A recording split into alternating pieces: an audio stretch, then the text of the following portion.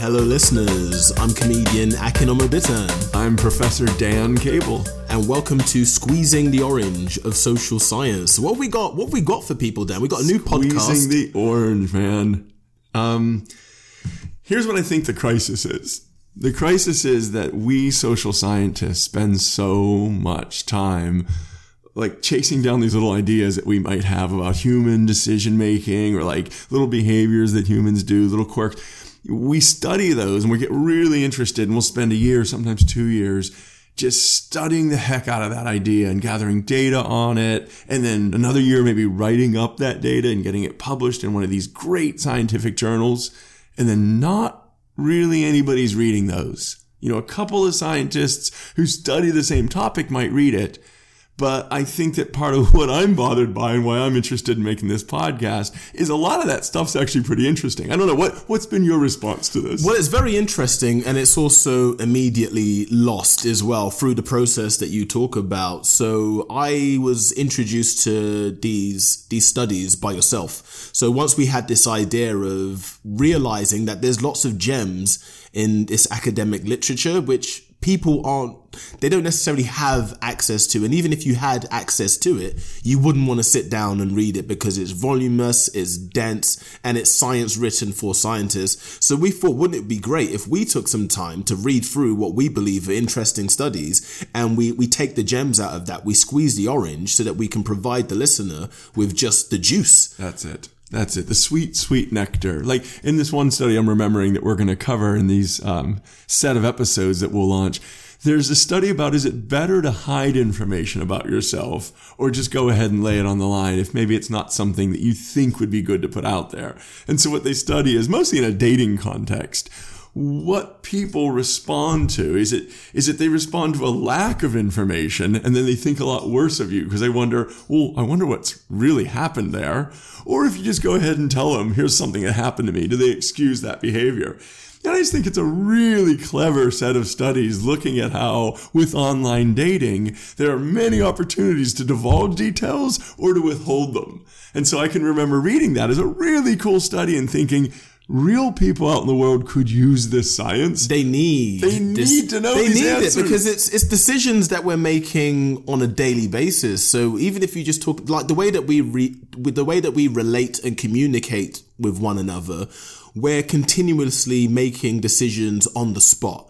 And with a little bit more information, we could make much better decisions. And we've got probably upwards of 10 sessions in which we've looked at individual studies and we've then had conversations about them. So what we'd love to do is present those conversations to listeners. So hopefully they can, I guess, enjoy some of that sweet, sweet orange juice. It's hard to say sweet, sweet orange juice. Well, I practiced all night last night. I feel like I got it.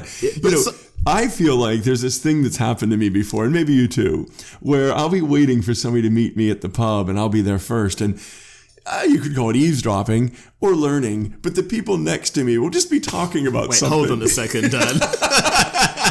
You could call it eavesdropping or learning. Wait, is that when you're trying to defend yourself? It's like, hey guys, I was merely learning. That's like a peeping Tom saying, I was only educating myself on the female form.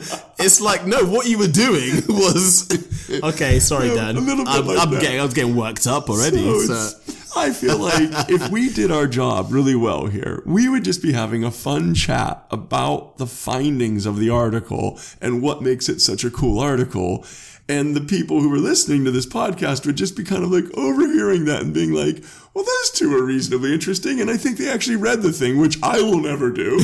And so you put that together and maybe we hope that they can learn something cool that might even be true about the human psyche. And there's loads of, like I said, we've probably got somewhere in excess of 10 of these conversations to put out. And so I guess to give more of a taste, so one of the first ones which we're going to put out is all about gratitude. And I guess in summary, the idea that by expressing gratitude to someone, they benefit from it psychologically and physiologically as well. But also that benefit is for the giver of gratitude as well. So there's ideas around that in terms of gratitude, but asking the question, despite it being, I guess, socially, like, it's a nice thing to do, why is it that we aren't doing it more? So we delve into that topic as well, and we have a lot of fun discussing gratitude. We also have another episode regarding NASA. So those of you who are conspiracy theorists, buffs out there as well, we are going to be talking about NASA putting a man on the moon, but not the conspiracy side of it, relax, but more talking about this idea of Kennedy's ability as a leader to inspire thousands of people towards a task which, when you just think about it, in the 1960s, it had not been done. So by all intents and purposes, you're talking about inspiring a bunch of people to do the impossible. That's right. I think it's really, really cool. And the idea of humans having to make different decisions based on information, something you said a little while ago. I think that's some of the value. Like, maybe it's reasonably interesting and maybe even kind of funny at times, but at the root of this, the squeezing the orange is about delivering some valid ideas about human beings and some interesting counterintuitive findings. A lot of times the research questions that they ask, you could really see it going either way.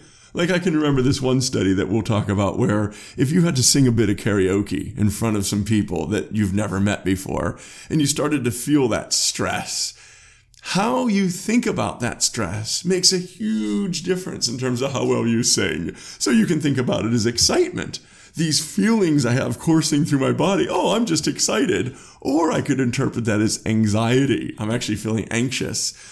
And we'll go through how interesting it is that you've got some control over how you interpret the same feelings, and how you interpret it makes a big difference in how well you sing, or your maths ability, or even your ability to give a speech publicly. Well, speaking of public speaking, we both do a fair bit of public speaking as well in very different capacities. So I guess I know a fair bit about you, Dan, but yeah, you can school the listeners a bit. So in what capacity does your public speaking present itself? Well, it's funny. I actually read that study, the one that we'll talk about. It's Alison Woods Brooks, and she's at Harvard University. I happened to read that article the week that I had to go up to Iceland, and I was going to give a big talk at Reykjavik. Loads and loads of people, including the Prime Minister, were going to be there, and it was a pretty big deal for me. And I was just starting to dig into my meal. I thought I was going to get to eat with everybody. And then all of a sudden I was tapped on the shoulder and said, "You're on."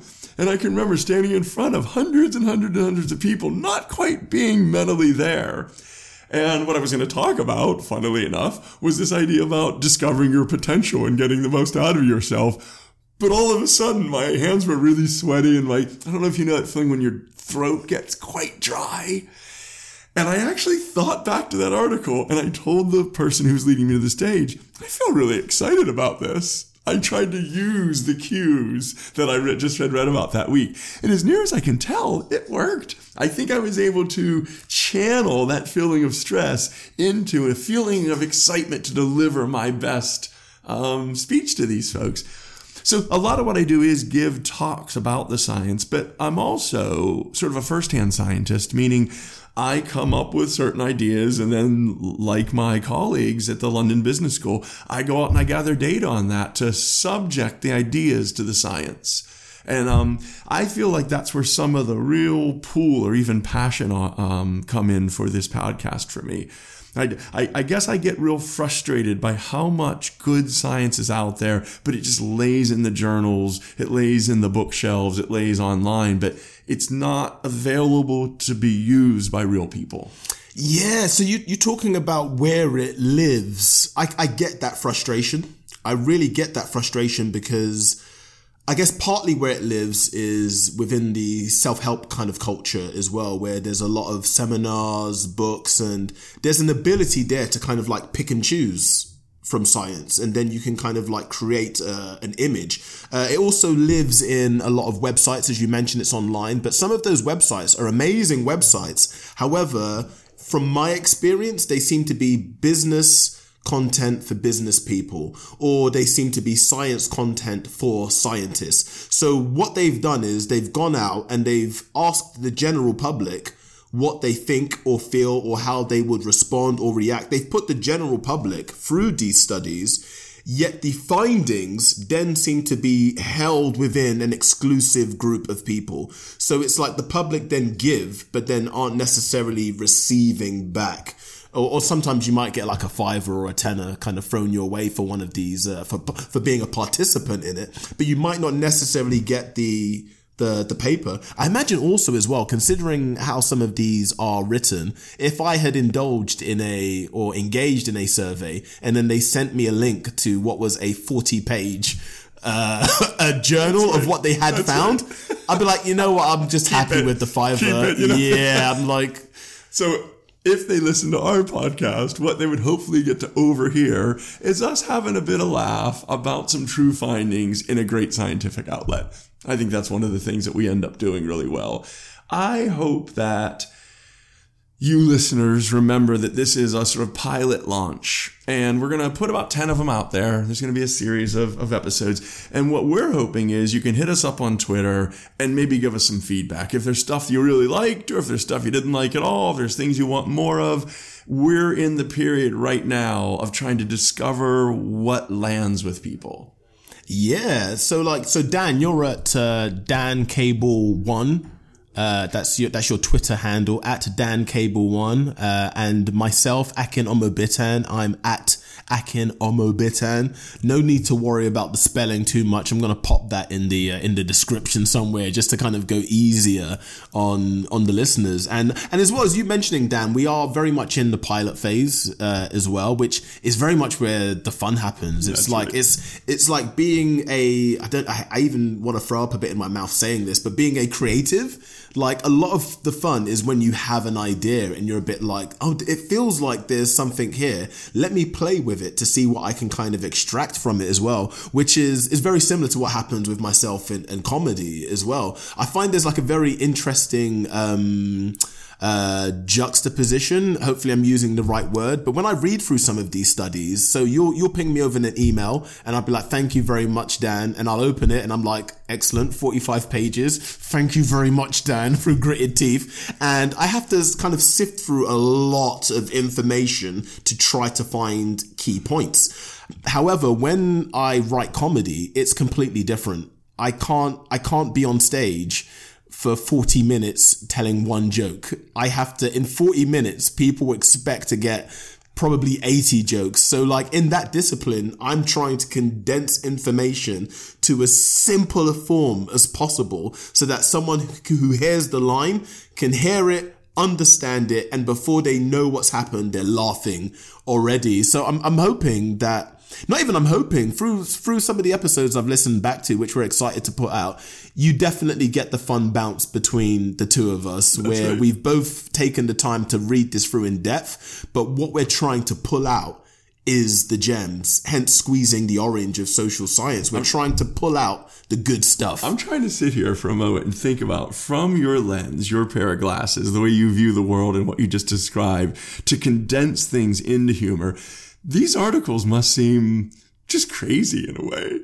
Yeah. They make sense to me. But at the same time, I'm like, come on. Like, come on. It's like we all see it. Come on, let's get there. Come on. It's really bizarre to me, the excessive use of words and language. And it reminds me of because I really loved maths in school. Like, it was like one of my favorite subjects. But when I had tests in maths, one of the things that really annoyed me is that you had to always show you're working. It's like they didn't trust me. Like, where's the trust, guys? I've got genius. I've got the answer. More important than I've got the answer. The answer's 8. Why do I need to explain to like someone who's been doing math for 40 years? Everyone knows how I got to 8. Why do I now? And it's the test is timed. I'm working on a time restriction here, and I have to show all of my work. This is how I feel about some of these science. People want the 8. They want to know, you got 8. How did you get 8? This is how I got 8. But I have to kind of like show my. So when I read some of these, I get a bit flared up, which you'll probably hear on future episodes as well. But that's when I do read through it's like, okay, I'm really, a lot of this is the working. Give me the answer, give me the gems. And because it's science, there's things that we're able to say, we're able to speculate on, we're able to share opinions on, which in these papers, they don't have that liberty, because they're respecting the science of it so much that it's not going to be filled with their opinions. Whereas we respect the science enough to read what they've done, but we also respect it enough / enjoy it enough to then be able to bounce our opinions and, our understandings and findings. So we're going to have a ball with this. And so listeners, give us some feedback, give us some comments, let us know what you think. And we hope that you love the episodes.